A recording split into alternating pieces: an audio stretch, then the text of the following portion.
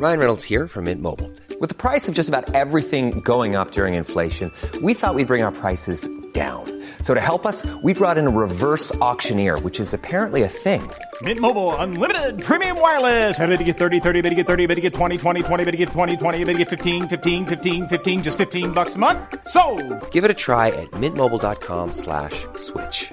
$45 up front for 3 months plus taxes and fees. Promo rate for new customers for limited time. Unlimited more than 40 gigabytes per month. Slows full terms at mintmobile.com. Tired of ads barging into your favorite news podcasts? Good news. Ad-free listening is available on Amazon Music for all the music plus top podcasts included with your Prime membership. Stay up to date on everything newsworthy by downloading the Amazon Music app for free or go to amazon.com/news ad free. That's amazon.com/news ad free to catch up on the latest episodes without the ads.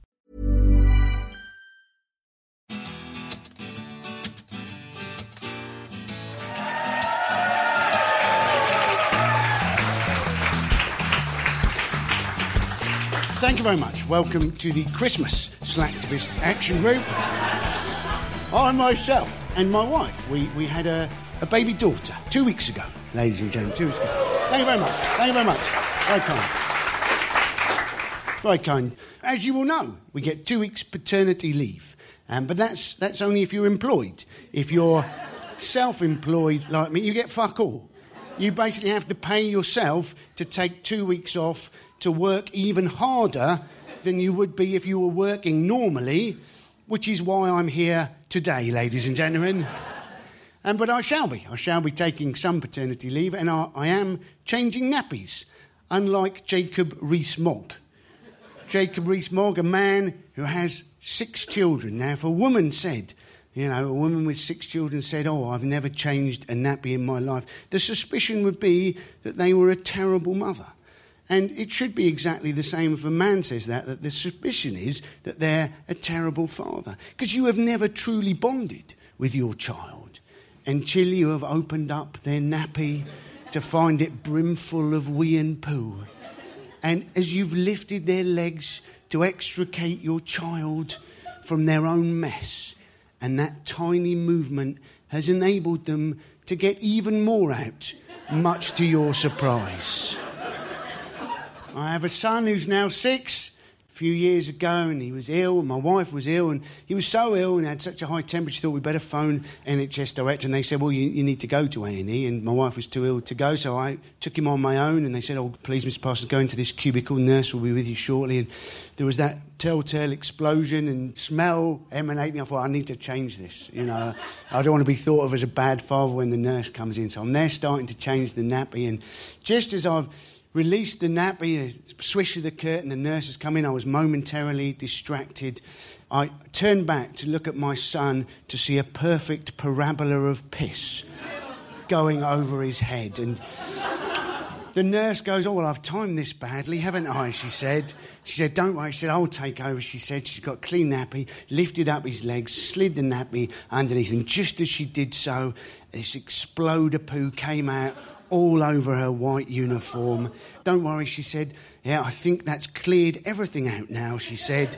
You take back over, she said. I'll be back in a mo. And I've now had a baby daughter, and I thought, things will be different with a daughter. How wrong I was, ladies and gentlemen. Changing her last week, somehow defying the laws of physics, she managed to squirt me in the ear. And small babies, they can't smile, can they? They can't laugh. But I had a look in her face. There was definitely a little twinkle in the eye there. But I think that's myself and my wife. I think that's us done. Obviously, there's a woman, you may have seen it in the press, gave birth, aged 70 recently. And Charlie Chaplin, he fathered a child aged 73. To me, that's too old, You don't want to be a toddler struggling to walk, I don't think, suddenly finding out your parents are in exactly the same state. And you may remember that Andrea Leadsom, one of the reasons she lost out to Theresa May, she lost out, didn't she, because she said, I would be a better Prime Minister than Theresa May because I'm a parent. Now, just because you're a parent doesn't make you a better person, does it? Arguably, very often it makes you a worse person because you're more knackered and more grumpy and more frustrated because you have to go to a lot of places you don't want to go to with a car full of little shits. And I know this because my 6-year-old is a little shit very often. But you love them, don't you? Because otherwise they take them away.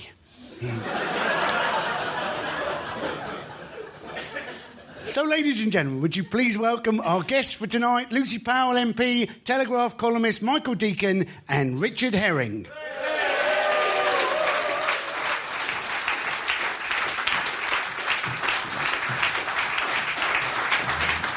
Richard, we'll start with you. We like to bond, if that's all right, with our group.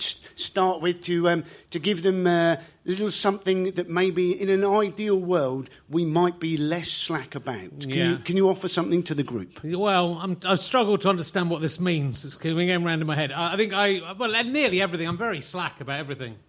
And I'd like to be less slack about exercise. I'd like to be less slack about exercising just at the moment. In terms of political stuff, our central heating broke down this weekend, and I became very unslack about getting our boiler fixed. They wouldn't fix it, they wouldn't come round, and I had a go at them, and I tweeted about it so that they would then pay attention to me. And so I got that done. So and they came round. They said they couldn't come till Tuesday, and they came on Saturday because I was the advantage of having 200,000 Twitter followers. Exactly. Although I think anyone does that, then they care about the social media comments. But as I was doing that, I kind of realised there's a lot of people sleeping out on the streets who don't even have walls and stuff, and you don't have Twitter. I don't have a duvet. I still had a duvet. So I kind of think it'd be nice to help out a bit more for people who have to, because it was fucking horrible. Sorry. Am I allowed to swear? Yes, you certainly are, Richard. It was fucking horribly... You don't have to be more slack about not swearing. It was very, very cold that night. I had no central heating. I was in the house and I had a duvet. So I'd like to be less slack about caring about the homeless. Michael, what about you? What would you like to offer to the group? Well, personally, I don't know about anyone else, but personally I would like to be less slack about changing my bath towel. Now, I hope I don't come across as someone who's wildly unhygienic.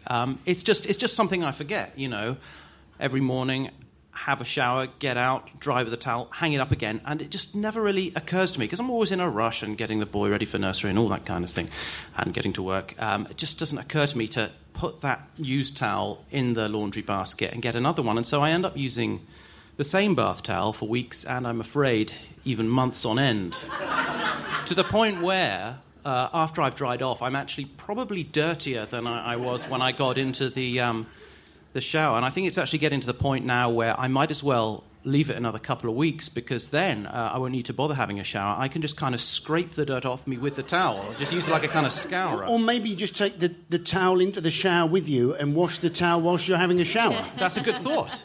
I like that. That's a solution. Thank you. No problems. Are you the same about underpants?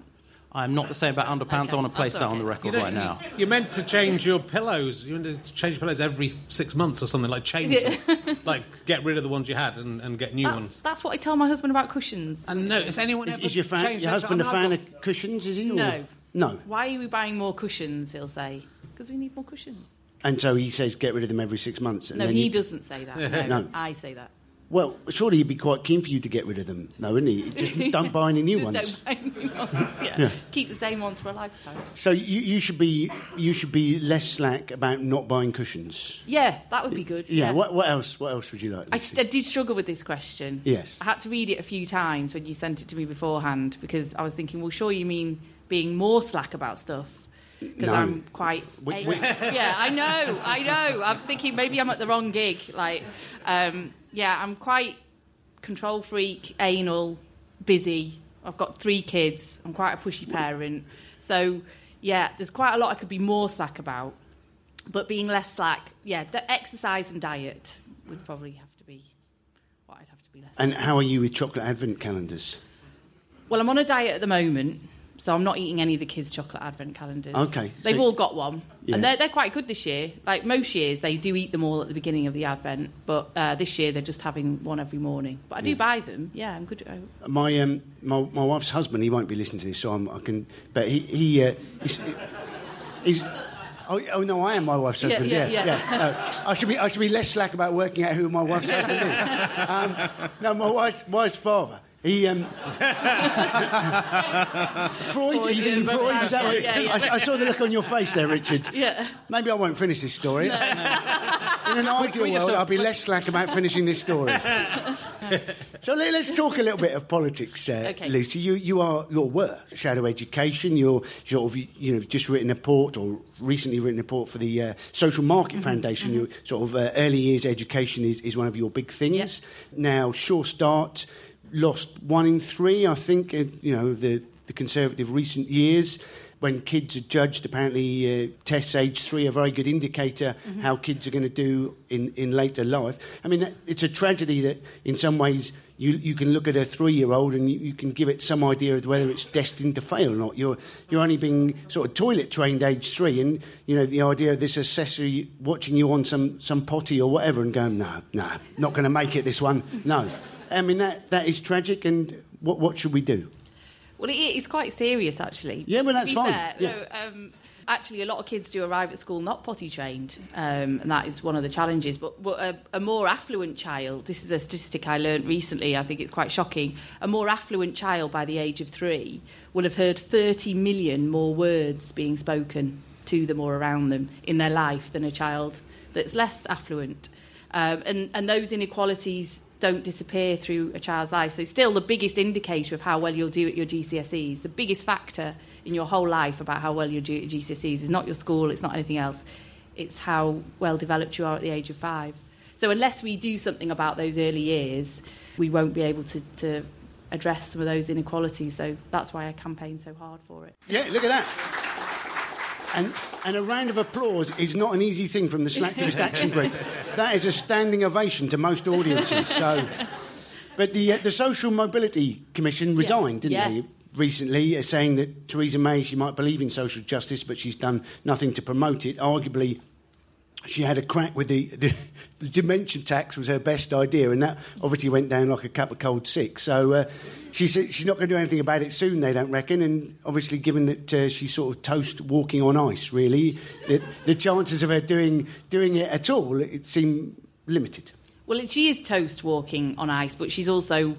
We're all obsessed with Brexit, the whole of Parliament, the whole of any energies going into Brexit. So whatever you think about Brexit, it's just going to dominate the whole kind of political energy. Does it have to, though? I mean, no, and I'm so bored of it. I'm so sick of it. I don't know about anybody else. Sorry, but there are big challenges that we face as a country about social mobility, about young people, about being able to get on, about what the role of our country is going to be in this ever-changing world, and yet we are just talking all the time about Brexit. So I worked out the other day. Do you want to know my really sad fact? That I worked out the other day.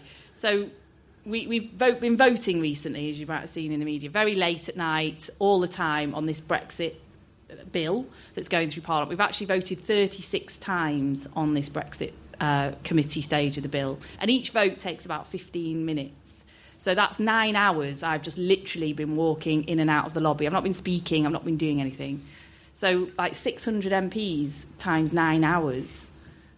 We could do something with that time, couldn't we? 3,600 hours of MPs thinking about education for young people, or closing the inequality gap, or homeless people, or something more serious, instead of pointless votes that we lose every time. Well, Michael's been following this as the parliamentary sketch writer for The Telegraph, and you were commenting, I noticed last week, Michael, saying that you were never going to quite get used to a Remain Prime Minister pretending to be Brexity, having a go at a Brexity opposition leader who was pretending to be Remainy about not being Brexity enough. That's exactly it. Every day, this is all I write about. Every day, the same thing. It's so boring. I'm desperate for something else to happen. Like the economy collapsing. That would be wonderful. Just a change of pace. And fingers crossed, it's going to happen soon. So I'm looking out for that. But it's just the problem with Brexit, right? It's incredibly important. Everything that's being said in Parliament at the moment is incredibly important, but it's also incredibly boring. And it's a bit like when you're online and a box pops up saying, please tick to confirm that you have read and understood the terms and conditions. And you know that probably in those hundreds and hundreds of pages of small print, there is something important. You should probably know that you're signing away, but you think, this is just too... I cannot possibly bother to read it. I'm just going to tick it and say, yeah, fine, get on with it. I want to go ahead. And that's how I think a lot of people probably feel about Brexit. It's just, I know it's important, but can we just get it over and done with and move on. In fact, there was one Tory MP, Tracy Crouch, she's a sports minister, and she says that she gets voters coming up to her in the street in her constituency begging her to tell the BBC to stop reporting on Brexit because they're so bored of hearing about it every single news bulletin. I mean, I don't know if an MP actually has the power to dictate what goes on in the news bulletins, but the fact that people think, I need to do something, I don't want to hear about this anymore. And her constituents, by the way, voted for Brexit. They just don't want to hear any more about it. Well, they may be worried if they hear more about it, it won't be good news. I mean, you could argue that the Brexit opposition leader is not really pretending to be that Remainy at the moment, but being Brexit is in a bit of trouble if even the Brexit Remainy opposition leader is having to actually mention Brexit at parliamentary questions, which he hadn't done until a couple of weeks ago. But even he felt obliged. It had gone so badly to actually say something about it. Well, in that sentence, you said Brexit and Remainy so many times. I don't even really know what you were saying, but I think it was definitely right. You said, Richard, in terms of Brexit, you may not remember. You're giving me a perplexed look at the moment. Okay. But you said the negotiations currently, 27 of the cleverest experts or whatever, EU countries, they've all got their cleverest experts, versus the biggest twats in arms. So you're obviously on the fence on this one, Richard. Yeah, well, we're at a disadvantage, I think, is the point, isn't it? They're well prepared. They lose. Europe don't lose us, which is sad for them, but they still have 27 other countries or 26 other countries to play around with. So we're the ones who are going to lose out here. And, the problem is it's not a defined thing. It's defined as its own thing. Brexit means Brexit. That's all we've got. And so Nigel Farage says, this is terrible. This isn't what we voted for. But we just voted for a yes or no question. It's certainly not come out as hard Brexit. I think there's 52-48. That's the second softest Brexit that we voted for. Out of the 50, there are 50 shades of Brexit. 100%, 0% would have been the hard Brexit, would have been probably that kind of tracing paper, toilet paper you used to... I mean, it's definitely a brown colour, Brexit, but it's... that would have been that your grandparents used to have. I think this is a nice kind of Andrex, probably the quilted Brexit is what we're going for. With aloe vera. Yeah. Tracy Crouch's, constituency now, 50 shades of Brexit. They're getting more excited by the moment. But your constituency, Manchester Central, you were 60% to remain, but you voted to trigger Article 50. Now, David Davis, he had said that he'd been writing 50 to 60 impact assessments, 22 other crucial issues, making 127 in total.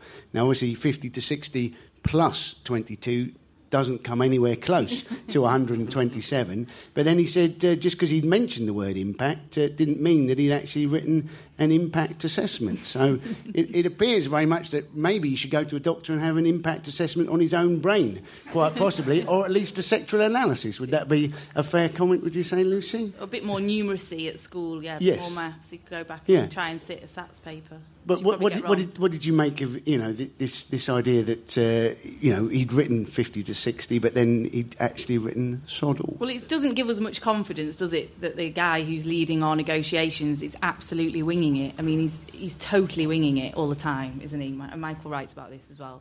He doesn't Michael's just got his phone out. I wasn't saying. There's a reason for that. Do you want to just check the quote? I'm just going to check a quote. I was not just finding something else to read about there. I genuinely was. I mean, I have a theory now that the last 18 months haven't actually happened. David Davis is just having a really bad dream, and we're all just living in it. Because things keep happening that he himself actually warned against in the distant past, and now he's stuck in the middle of it, trapped in the sort of the things he warned against. And this is it, right? This is a genuine quote, right, from a Commons debate 15 years ago, right? This is David Davis talking, okay? He said... He told MPs, referendums should only be held when voters know exactly what they're getting. We should not ask people to vote on a blank sheet of paper and then tell them to trust us to fill in the details afterwards. For referendums to be fair and compatible with our parliamentary process, we need voters to be as well informed as possible and to know exactly what they're voting for. And now here he is, busily filling in the details afterwards, But is it any surprise that he's as shit as he is? This was the bloke who lost out to David Cameron for the leadership of the Conservative Party. So the bloke who's negotiating Brexit is even shitter than the bloke who'd already fucked up Brexit. And the Lib Dem press office, they tweeted out last week that the government may not have done any impact assessments on Brexit, but the government had just done an impact assessment on ice cream van chimes. And David Davis, obviously, he said, didn't he? He said, I don't do impact assessments because they've always proved to be wrong in the past. If you've done an impact assessment, it may be wrong, but it'd be less wrong than not having done any at all. I'm guessing, having done the ice cream van assessment now, that there may be a few decibels out or whatever, but they've ruled out God Save the Queen at full volume at 3 a.m. in the morning or whatever. Well, the one thing he's consistent about is that Brexit is definitely going to happen, whatever, because you must honour the will of the people and so on. But funnily enough, I've got another old David Davis quote about that. Decades ago, he used to be a businessman. He was an executive at Tate & Lyle, the sugar people. And he wrote a great long article full of his business advice for the Harvard Business Review. And this is in 1985, so it's a long time ago. But it's nice I think it's always good to have those quotes come back and haunt you. This is very good, because it was a piece where he advised about the dangers of taking on a really big project that maybe you can't see through and turns out to be really expensive. This is David Davis's advice. If called for, company executives should decide to abandon the project rather than throw good money after bad. Project managers who believe that closing down a project will wreck their careers are often tempted to carry on in the hope that they will have a slight chance of saving their reputations. Both courses carry the risk of disaster for those responsible for a project, but one, abandonment, is often far better for the company. Yeah. And if we wanted proof of what the EU thinks of Theresa May, it was provided very nicely last week. She had to get up very early in the morning, had to go off for this breakfast meeting with Donald Tusk. The reason it was so early, the meeting, he had to go off later to Hungary to get up some honorary degree from a Hungarian university. Oh, I'm terribly sorry, Prime Minister, we need you up at 2 a.m. because I want to go and wear some silly gown and a silly hat at a country I've got no connection with. Well, that is the priority for the day, and I'm not going to change my diary, Prime Minister. Exactly that, yeah. But don't forget, the EU need us more than we need them. That's what right. we were told the whole way through. They're going to be there with their begging bowls because they want to sell Prosecco to the good people of Soho. Easiest negotiation in history. Yeah. That's what I'd heard. I thought the most interesting thing that came out of that breakfast meeting was that David Davis is allergic to orange juice. Did you? I heard him interviewed on Radio 4 and he said, "Did you have your orange juice at breakfast?" He said, "No, if I drink orange juice, I vomit." Which is, maybe I'll slip him a bit in the comments exactly. later. It's that they've got an extra negotiating tactic now. He's given too much away, hasn't he? He's shown his hand. That was the one thing he wasn't supposed to give away. Oh, stupid. Boris Johnson no better. We've seen, if we wanted any further proof, he's been in Iran recently, hasn't he? He hadn't done his homework. Our British citizen locked up in Iran on secret charges, got 5 years. And then he made this comment in the House of Commons, and she was supposedly looking at 10 years, so he had to actually go and visit the country, didn't he? And the thing is, she's accused of training journalists. He is, in fact, a journalist. My hope was that when he touched down, they might release her and arrest him. That would have been a nice touch. What did you make of those comments, Michael, in terms of Boris Johnson? Were you... I couldn't possibly speak ill of a colleague. He's no longer a column. Is he still got a column? No, Telegraph. not anymore. I'll tell you what I found really weird about that whole situation was when he obviously he got it wrong when he said she'd been training journalists, but then and then he was questioned about this many times in MPs afterwards, but he wouldn't admit that he'd got it wrong. He could, because he could just simply said, yes, I misread my notes or something like that, or somebody gave me the wrong information. But just to be clear, it's absolutely not true. He wouldn't admit that he'd been wrong. He just said that, you're playing into the hands of the Iranians or something like that, and it's not true. But he wouldn't take responsibility for saying that. Most unlike him, most out of character. I was going to say, were you surprised about that? It's probably just a slip that he kept making over and over again in the House of Commons. It happens to us all. If you'd said, Richard, that you'd written, let's say, 50 to 60 scripts you know, and then you'd gone, you know, you had a meeting with the producers and said, oh, no, actually, I haven't written 50 to 60 scripts. I've written 50 to 60 Christmas cards. Yeah. You'd expect to get sacked, wouldn't you? Yeah. But, you know, luckily you find yourself in a position... It probably is like entertainment. Some people are unsackable, aren't they? Because people depend on them for different reasons, as we're finding out in horrible ways in the show business industry. Well, feel free to drop some names. I wasn't quite sure who you were talking about there. Well, you know, people have these positions of power and you can't get rid of them, and they're making terrible mistakes until someone finally goes, hold on. Yeah. This bloke's a cunt. And then they go, oh, yeah, he is. Yeah, sorry, we should sack him. Because Theresa May can't sack him because, you know, obviously that derails everything, this ridiculous, precarious situation she's got herself into, where she doesn't have a majority because of her own... But let's hope... I mean, you think, what do they need to do, Boris Johnson and David Davis, to get sacked? Well, let's hope that maybe he goes over to Brussels, has some orange juice, it all goes pear-shaped. Well, I'd love to see him commit some misdemeanour after a few wines at a Brussels summit, gets arrested, and then Boris Johnson has to go over there and intervene on his behalf. that would seem to me to be perfect justice. No one's accountable anymore. You know, it's Donald Trump. You know, no one's accountable for anything as long as you don't admit to having made the mistake. And I think that's what Boris Johnson's doing. Everyone, you know, if you admit to the mistake, you have to resign. If you don't admit to the mistake, you don't have to resign. So that's a crazy situation where now...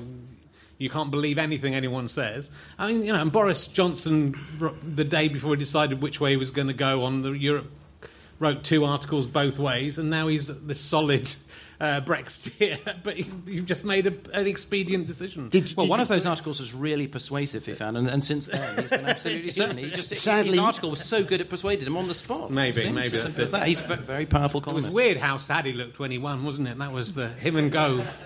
How crushed they were by their victory. Now. Yeah. Well, you've been researching Donald Trump as well. You've read a bit of his book. Oh, yes, Think big and kick ass. Because this idea that we've got to be nice to Donald Trump because we want a decent deal from America. And you'd found this quote saying that basically if you were... In his book, he says, don't think that a good deal is both sides winning. A good deal is in fact when you win and you crush your opponent. That's exactly it. Yeah, the book is from 10 years ago and it was called Think Big and Kick Ass. And grab pussies. A book of Donald Trump's business advice. It's almost as good as David Davis's. And yeah, exactly this. He says, you hear lots of people say that a great deal is when both sides win. That is a bunch of crap. In a great deal, you win, not the other guy. You crush the opponent and come away with something better for yourself. And so, yeah, basically, this is the plan of the government, we mustn't upset this man, because if we are very, very, very kind and on our very best behaviour, he's going to give us the most wonderful trade deal. He's going to break the habit of a lifetime in business, and he's going to say, no, for you guys, I won't crush you. In terms of David Davis going over there and negotiating a deal with Donald Trump, I've just got this vision of David Davis coming back on the plane and I've got a little bit of paper in my hand. You know, I've got a free trade agreement. Just because I've got a free trade agreement, I say it's a free trade agreement, doesn't mean this trade is free. The chances of us getting a good deal with a man who puts America first seem limited. Would I be fair to assume that? I think so. I mean, I think it will be as pathetic as when Michael Gove went and did that really tough interview with him. Do you remember that? With Rupert Murdoch, not in shot. And he said, tell us how brilliant you really are. No, tell me really, how brilliant really are you? It was a very probing interview that Michael Gove did. So I think that, you know, David Davis going over there will be just as probing and just as tough. What's kind of wonderful, though, about these guys, the America First and Britain First and the National Front in France, they all kind of come together. And maybe they all kind of agree with each other that they're the best. And maybe by doing that, they'll all kind of decide, hey, let's all have a world where we're all the best. Because it's America First, Britain First, you know, and all these right-wing governments are basically negotiating with each other. Nigel Farage. Maybe it's just the taking part that counts. It's just like they'll create a new union, a new European Union of all the horrible people, but at least we'll all be together again. In terms of the Trump visit, so Theresa May didn't want to slam him down too hard, still wants to invite him. I noticed there's some talk that he might turn up in Manchester. There was and a lot of people in Manchester saying, oh, terribly sorry, you're going to be busy that day. Yeah. This is one trip that London can do on its own. Well, the leader of the council, Richard Leese, who I think has got about as much hair as you have, if I'm allowed to say that. You certainly are. He said, you haven't seen all of me, though. Yeah. But, He said he'd be busy washing his hair that day, so he wouldn't be able to host. But good luck to Donald Trump if he wants to come to Manchester. I don't know if he's seen a stadium full of Mancunians, but that's not something you'd want to go into, I don't think. No, well, it was interesting because he bring him down. He tweeted the wrong Theresa May, didn't he? Tweeted the lady in Bognor Regis, some lady in Bognor Regis. And I was thinking, well, if he thinks that's where Theresa May lives, why don't we send him on a state visit to Bognor Regis? They could use the publicity. They'd be happy enough. Send him on the Promenade mini train for a little special trip. Then maybe a little slap-up meal down at Spice Paradise on the seafront, followed by 70s night at Butlins. Oh, he won't be coming back to Britain anytime soon, will he? That'd be good fun. I'll take him on a walkabout around some of my constituencies. You're willing to take the hit for the rest of the country, are you, Lucy? Take him on a walkabout. We'll knock on a few doors, see how he feels about that. Well, I've actually seen you on the walkabout because you were on the telly recently, weren't you? Oh, yeah. Labour, the summer that changed everything. Yeah. And we saw you knocking on a few doors. But actually, on the day of the election, you were actually knocking on doors for a neighbouring constituency. Yeah. Because you have the very nice situation that you have Labour's 15th safest seat. Basically, Labour have got to do worse than the Lib Dems for you to be in trouble. I mean, that on polling day to be actually knocking up in a different constituency to your own one is a rather nice situation in some ways. It is a nice situation in many ways, yeah. But I don't take it for granted. But most of the election I was in. Yeah, you do. I don't actually. You were knocking up in another constituency. That's absolutely taking it for granted. No, it was not taking the other constituency for granted. That's what it was. No, but I do a lot of work with my own residents a lot of the time. But knocking up, I don't think residents don't thank you for knocking them up anyway, particularly. Maybe we've used not the best. Yeah. There's a quote. Sorry, there's a quote for tonight. If you're going to knock them up, if only there was a journalist in the room who could use that and make a note of it. If you're going to knock them up, go to a neighbouring constituency to do it. Don't do it in your own. Don't knock up in your own doorstep. And that's what. I spent most of the election in other people's constituencies, actually, but I did do a lot in my own. Yeah. But it wasn't taking anything for granted. No. I want 15. No, the thing that my constituents would benefit the most from, as one of the poorest constituencies in the country, is a Labour government. So in order to get a Labour government, we've got to win seats that we wouldn't otherwise win. So I'm not going to apologise. We're trying to win more seats for Labour. Not at all. Nobody would expect you to admit anything else, Lucy. So it's not a problem. you have defended your honour valiantly there. But he was intrigued by watching. Did you like that film? Well, it was interesting. It's on iPlayer. I think it's for another couple of days if people want to watch it. It's an hour long. Followed 4 Labour MPs. There was some talk on there. You were saying towards the end of the film that Momentum activists had come in towards in your constituency with a handbook. That a lot of them hadn't done any help during the election, but were now taking towards trying to get rid of some people who'd been helping Labour for years, and you thought this was wrong. Now, how are the two sides of Labour at the moment, would you say? We talk of the Corbyn love bubble. Are you feeling the love at the moment, Lucy? How are things? We're all good at the moment. We're all good. I mean, what I would say is the vast majority of people who've joined the Labour Party are people who've joined the Labour Party for really, really good reasons, because they want to change the world for the better, and they're idealists, and they're like we all were when we first joined the Labour Party. So it's only a small sort of group that maybe didn't know what they were quite doing when they were coming along to try and get rid of some people who've worked for a long time in very difficult circumstances for Labour Party. And do you think that all this talk of deselection you think has been overblown and isn't going to happen in the way that people suspect it may between now and whenever the next election is? I do think it is overblown. I mean, there's obviously one or two places around the country, Haringey being one, it's near here, where I think there are other issues at play and it is happening there. But generally speaking, no, it's good. It's got lots of new members. It's all good. And what do you make of that, Michael? You watch the Labour Party at play and at work in the House of Commons. What do you make of the state of them at the moment? I like Momentum. I particularly like their poetry. They write some very good poems about Jeremy Corbyn. Generally, they had their own Momentum conference last year at the same time as the official Labour one was going on, and they were selling books of Corbyn poetry. £10 a go, and it's the best £10 I ever spent. Fantastic. They're literally just 60, basically, odes, love poems to Jeremy Corbyn. It's fantastic. And there's a Jeremy Corbyn 2018 annual, I'm reliably informed. I've got it. I'm looking forward to getting it for Christmas. But, at first, we were all kind of mocking Momentum. But it turns out, actually, that, they've been really influential. You're just talking about, Momentum trying to deselect Labour MPs. Last week, a few Tory MPs dared to vote against the government on Brexit, and you've got Nadine Dorris, a Tory MP, another Tory commentator, saying, deselect them now! So you see the influence Momentum wield on the Tories. There's going to be a Tory version now, and it's going to be terrifying. Botox Cosmetic, out of botulinum toxin A, FDA approved for over 20 years. So, talk to your specialist to see if Botox Cosmetic is right for you. For full prescribing information, including boxed warning, visit BotoxCosmetic.com or call 877-351-0300. Remember to ask for Botox Cosmetic by name. To see for yourself and learn more, visit BotoxCosmetic.com. That's BotoxCosmetic.com. Tired of ads barging into your favorite news podcasts? Good news. Ad-free listening is available on Amazon Music for all the music plus top podcasts included with your Prime membership. Stay up to date on everything newsworthy by downloading the Amazon Music app for free or go to amazon.com/news ad free. That's amazon.com/news ad free to catch up on the latest episodes without the ads.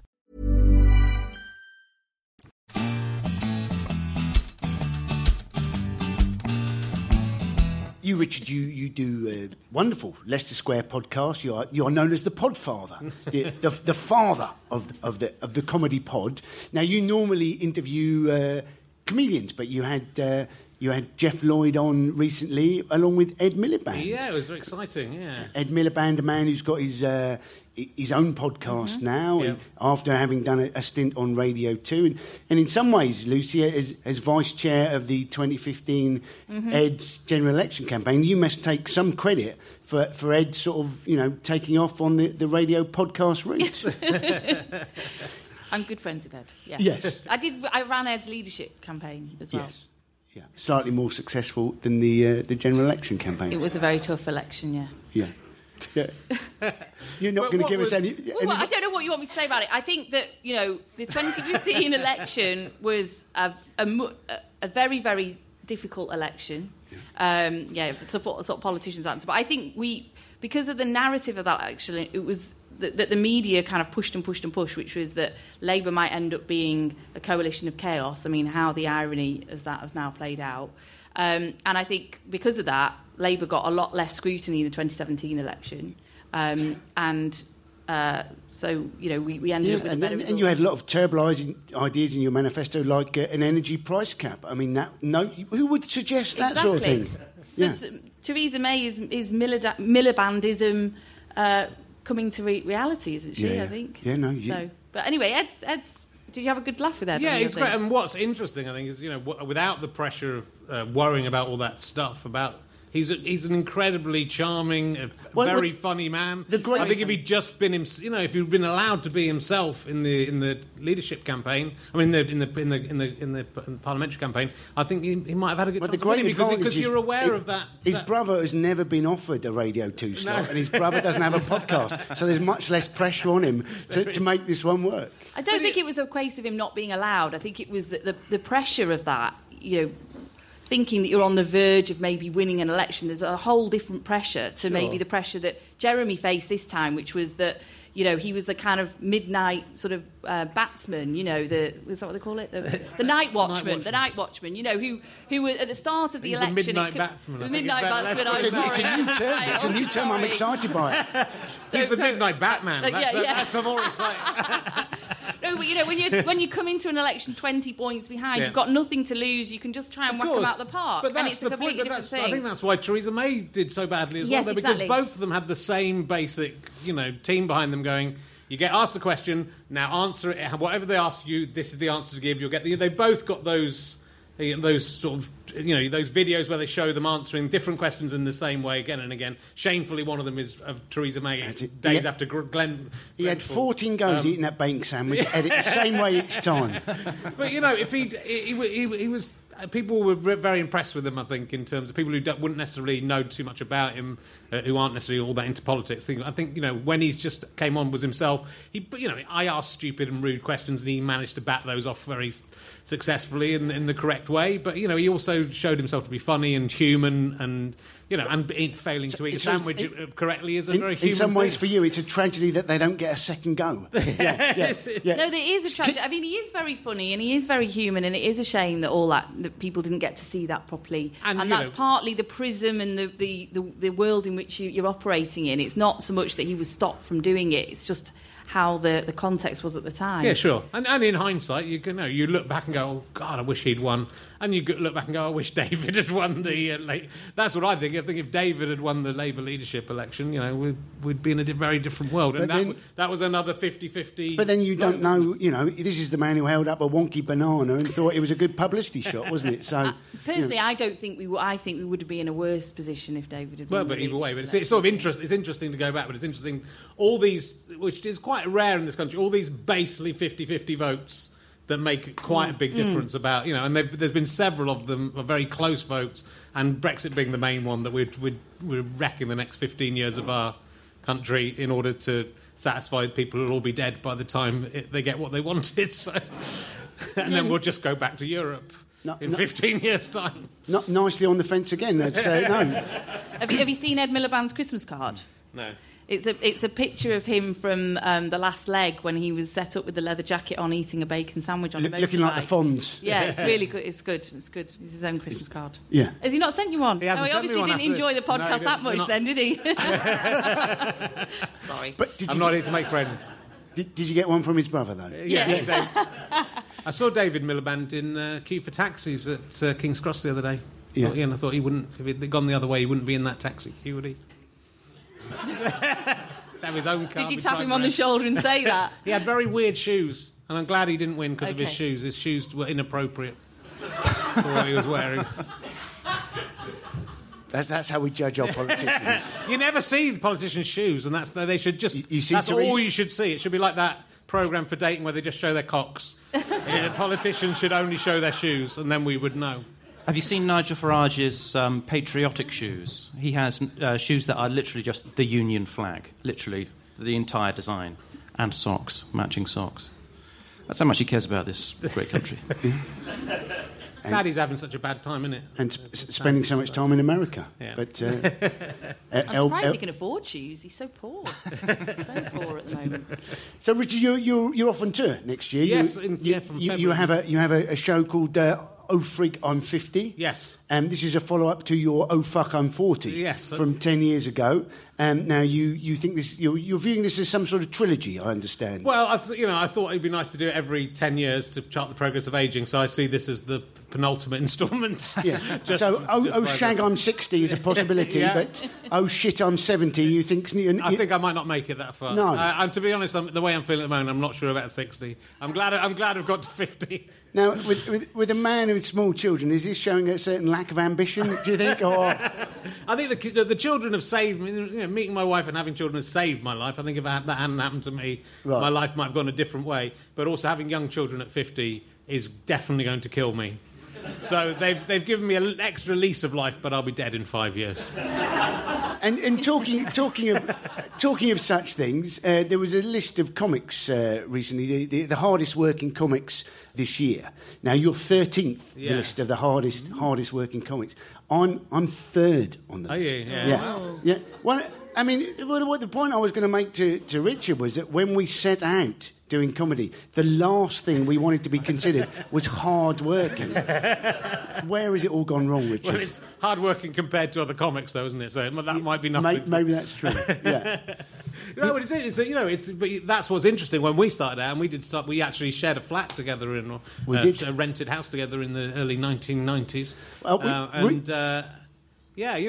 it was, there wasn't this industry in the way, we weren't going into it thinking we're going to be working hard and we're going to be rich, whereas now I think people see Michael McIntyre and, and I think now you have to work hard, don't you? Because there's so much competition now. I mean, we're lucky in a sense, you and I, that we have, managed to get through the door before before the flood began. But now, the young people, the young comedians work properly hard. That particular list is a bit ridiculous because it's about who's gigged the most in different venues. So it's about who's travelled the furthest, I think, as much as anything, isn't it? Yes. So that's a bit unfair on comedians who do a residency. I was actually in our old street recently. Oh, yeah. Rupert Huck was on the show, and so it's her constituency. So we went round our old streets doing a bit of knocking up, doing a bit of knocking up, and it just does look no better than we were there in the early 90s. So I wasn't walking around going, "Oh, it's good to be back." It was very much, I can see why we only spent 6 months here or whatever. But is Rimpies, fags, foods, non-foods, wines and spirits still? I don't think it's still there, is it, on Horn Lane? No, I don't remember it, to be honest, in the early 1990s, but you assure me it was. Rimpies, fags, foods, non-foods, wines and spirits. I remember it very well. What I particularly liked was the non-foods bit. Foods, non-foods. They had everything there. A bottle of wine for £2 is what they had. So you have a book out. As the Podfather, you have various ways of funding your legion of podcasts, and you do badges, and you've got a new subscription on Drip, but also Christmas emergency questions. Right? This idea, you can buy the book, and if you're having a very stilted conversation over Christmas and it's not going very well, you can get out this Christmas emergency questions book and ask a question from the book. Yeah, there's 500 questions. I did one. Well, these were things I was doing on the podcast just as by the by, and often with these good ideas, you kind of just think, oh, that's quite a fun thing to do. And after about 12 series, I went, oh, people quite like these emergency questions. So I wrote a book of 500 emergency questions, which you can use in any circumstances. Some of them are a bit rude. You have to be a bit careful about it. But I was getting emails from people saying I was in an avalanche in Nepal and thought I was going to die.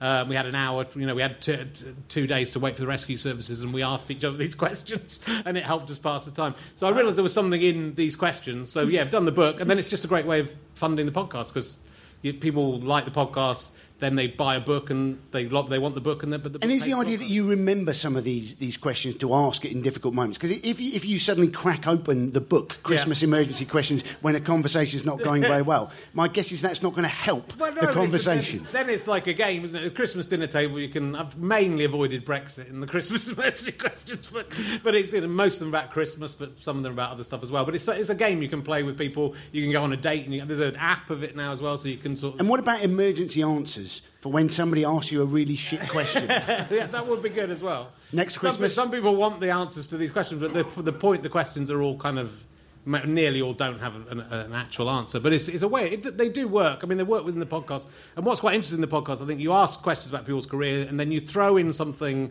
The thing, as you know, if you've ever been interviewed or if you interview people, you end up being asked the same questions again and again, and you've got a stock answer to those questions, and that becomes a script, basically. So how did you get into comedy, or what's the funniest heckle you ever had? And you've got that script, and it becomes a story in your head. If you ask someone, have you ever flown a kite, or have you ever been in a canoe, or would you prefer to be lactose intolerant or the Prime Minister of the Central African Republic, then... No one's been asked those questions in this context before, and it acts as a different part of their brain. And it was a completely accidental thing, but I realised by throwing in something like that, you actually open up a different part, the imaginative part of people's brains. And so when you go back to asking another question, and the most famous examples was Stephen Fry, where we had a lovely conversation with Stephen Fry. It was very funny. And then I asked, what's it like being Stephen Fry, which is a question that had been written by a 9-year-old Welsh boy. And he suddenly opened up and told this story that he'd never told about attempting suicide, and it became a very serious moment. But I think because the world had opened up to different stories than he would have told before. So you said buy this book, and then suddenly your aunt, who you can't get any sense out of, is suddenly going to open up and give all these. But at Christmas, I think especially it's good for Christmas, because I think at Christmas it's. There's that stilted thing around sitting around the table with your family. If you can just ask stupid questions and have fun and have a laugh, that's all really it's about. So I try to be careful with them to make sure they will work in the right environments when they're... And you're obviously famous for using new technology, for innovating, as it were. Because, technology, it's moving at a pace at the moment. It's often very difficult to get get across things. Certainly WhatsApp, maybe on the right, trying to work out which group to send. Yeah, I know you. Lucy was sending a couple of messages on WhatsApp. I sent them to the wrong group, and she was having a word with a couple of fellow Labour MPs, discussing them, and then sent it to the same group that they were part of. But surely, if you've got something to say to people, it's much better to say it to their face. So in many ways, it was a brave thing to do. Was that not right, Lucy? It was not a good moment, but no. I've learned to laugh about it, yeah. Excellent. But everybody tells you their story. It's probably one of those, it's like a conversation opener, because everybody then says, oh my God, I did this, I did that, and told you. I think everyone's done that thing where they accidentally email the thing to the person that's, because you're thinking you're thinking about the person, so you accidentally put their... Everything fills in itself, doesn't it? So you just have to put that in. WhatsApp's so public. I sent this to the whole of the PLP about 2 colleagues. It wasn't good. No. It wasn't good. But it's important that people show their human side, and future leader of the Labour Party, right here, ladies and gentlemen. So we're going to go to questions now. Just before we do, just whilst you're getting yourself together on this, just to mention, we have a podcast and we have a show, January show. The show coming up, we have Josh Widdicombe, we have David Lammy MP, we have Suzanne Moore from The Guardian. So it should be a great January the 29th. After that, I'm going to be taking some paternity leave. So it's going to be the last one of the current... I need more nappies in my life. So if anybody's listening on the podcast, feel free to get in contact at andyparsons.co.uk at the website. So, ladies and gentlemen, let's see who's got a question. Who in this audience would like to ask one of our panellists a question? Without being boring and going back to Brexit, does the panel think that David Davis will become less slack about his negotiations with the EU and deliver a good deal? OK, Lucy, let's start with you. What's your feeling on this? Does he need to be less slack about his negotiations? He needs to be less slack, but I don't think he will be less slack. I think he's got away with winging it so far, so I think he'll carry on winging it, I'm afraid. Has he got away with winging it so far? Well, yes, because Theresa May's had to sort of come in and try and mop up his crap off the floor, basically. And there'll be even more crap if and he there'll be a lot more juice. crap. There's a lot, yeah, absolutely. I'm going to try that later. Yeah, yes. Follow him round the lobby and say, here, have some orange. Michael, what about you? Well, there's 15 months to go until Brexit is actually due to happen, and, are we sure there isn't going to be another general election in that time? In which case, perhaps it will be Labour's problem instead. And then instead of Brexit tearing the Tory party apart, it can tear Labour apart instead. So I'm looking forward to that, as I'm sure you are. Well, I'll be out in lots of other constituencies making sure that other seats get filled. Yeah, going around saying, vote Tory. We don't want to have to deal with this. There'll be no more knocking up in neighbouring constituencies. Richard, anything you'd like to add to this? Well, I'm kind of hoping, because it's a very divisive thing, and, the problem is some people wanted one thing, some people wanted another thing, and I'm kind of hoping that the final deal will satisfy absolutely nobody, and I think that's the only thing that will make everyone happy in the United Kingdom, if nobody gets exactly what they wanted. So if you can do that, then that'll be the perfect Brexit. And remember... Happy Christmas, everybody! So we will leave it there. Thank you very much. If you are listening on the podcast, please subscribe. I also believe rate and review is good. Is that right? They'll talk to the podfather. Is that the important thing? Rate and review. Somebody said you've got to say that, so I've said it now. And but please spread the word. Come to the January show, listen to the podcast, ask a question, whatever is required. They say from tiny acorns things can grow, provided that they're not snaffled by the squirrels. So, but even then, the squirrels grow. So it still holds true. We don't quite know what 2018 will hold for us, do we? But Richard, if you would like to buy some emergency questions, please support the podcast from Richard. And you had a wonderful thing as well, Michael. On you've pinned it to Twitter. Refuge organisation. Yes. You can send specific presents to women and children who are in avoiding domestic violence in refuges. That's right. Yeah. If you just go to the Refuge website, you can, instead of just donating money, which is great, but it's just a really nice personal touch. They've got a whole list of possible presents, and you can choose which one you want to send to women or children who are in refuges, and it's just, and then you pay for it, and then it's just really nice thought on Christmas morning. You can imagine them opening it. There's also another charity as well called Book Trust, who work with children in care, and if you go to their website, donate £10, then a child in care care will receive books for Christmas, which is a really nice thing. Lovely. As well. Refuge.org.uk. As I say, we don't quite know what 2018 will hold. We do know that there will be more breakfast meetings for the EU, I think, because Jean-Claude Juncker apparently likes cognac for breakfast. So they have the breakfast meetings because they're not quite sure what sort of state he's going to be in by lunchtime.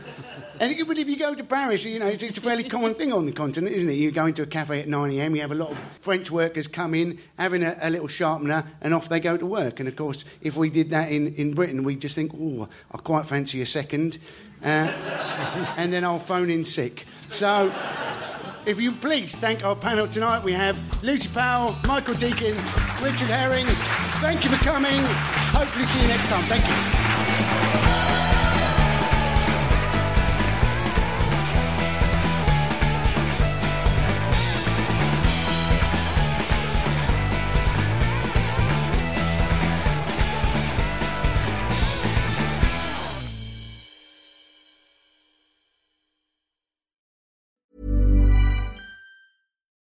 Botox Cosmetic, out of botulinum toxin A, FDA approved for over 20 years. So, talk to your specialist to see if Botox Cosmetic is right for you. For full prescribing information, including boxed warning, visit BotoxCosmetic.com or call 877-351-0300. Remember to ask for Botox Cosmetic by name. To see for yourself and learn more, visit BotoxCosmetic.com. That's BotoxCosmetic.com. Tired of ads barging into your favorite news podcasts? Good news. Ad-free listening is available on Amazon Music for all the music plus top podcasts included with your Prime membership. Stay up to date on everything newsworthy by downloading the Amazon Music app for free or go to amazon.com/news ad free. That's amazon.com/news ad free to catch up on the latest episodes without the ads.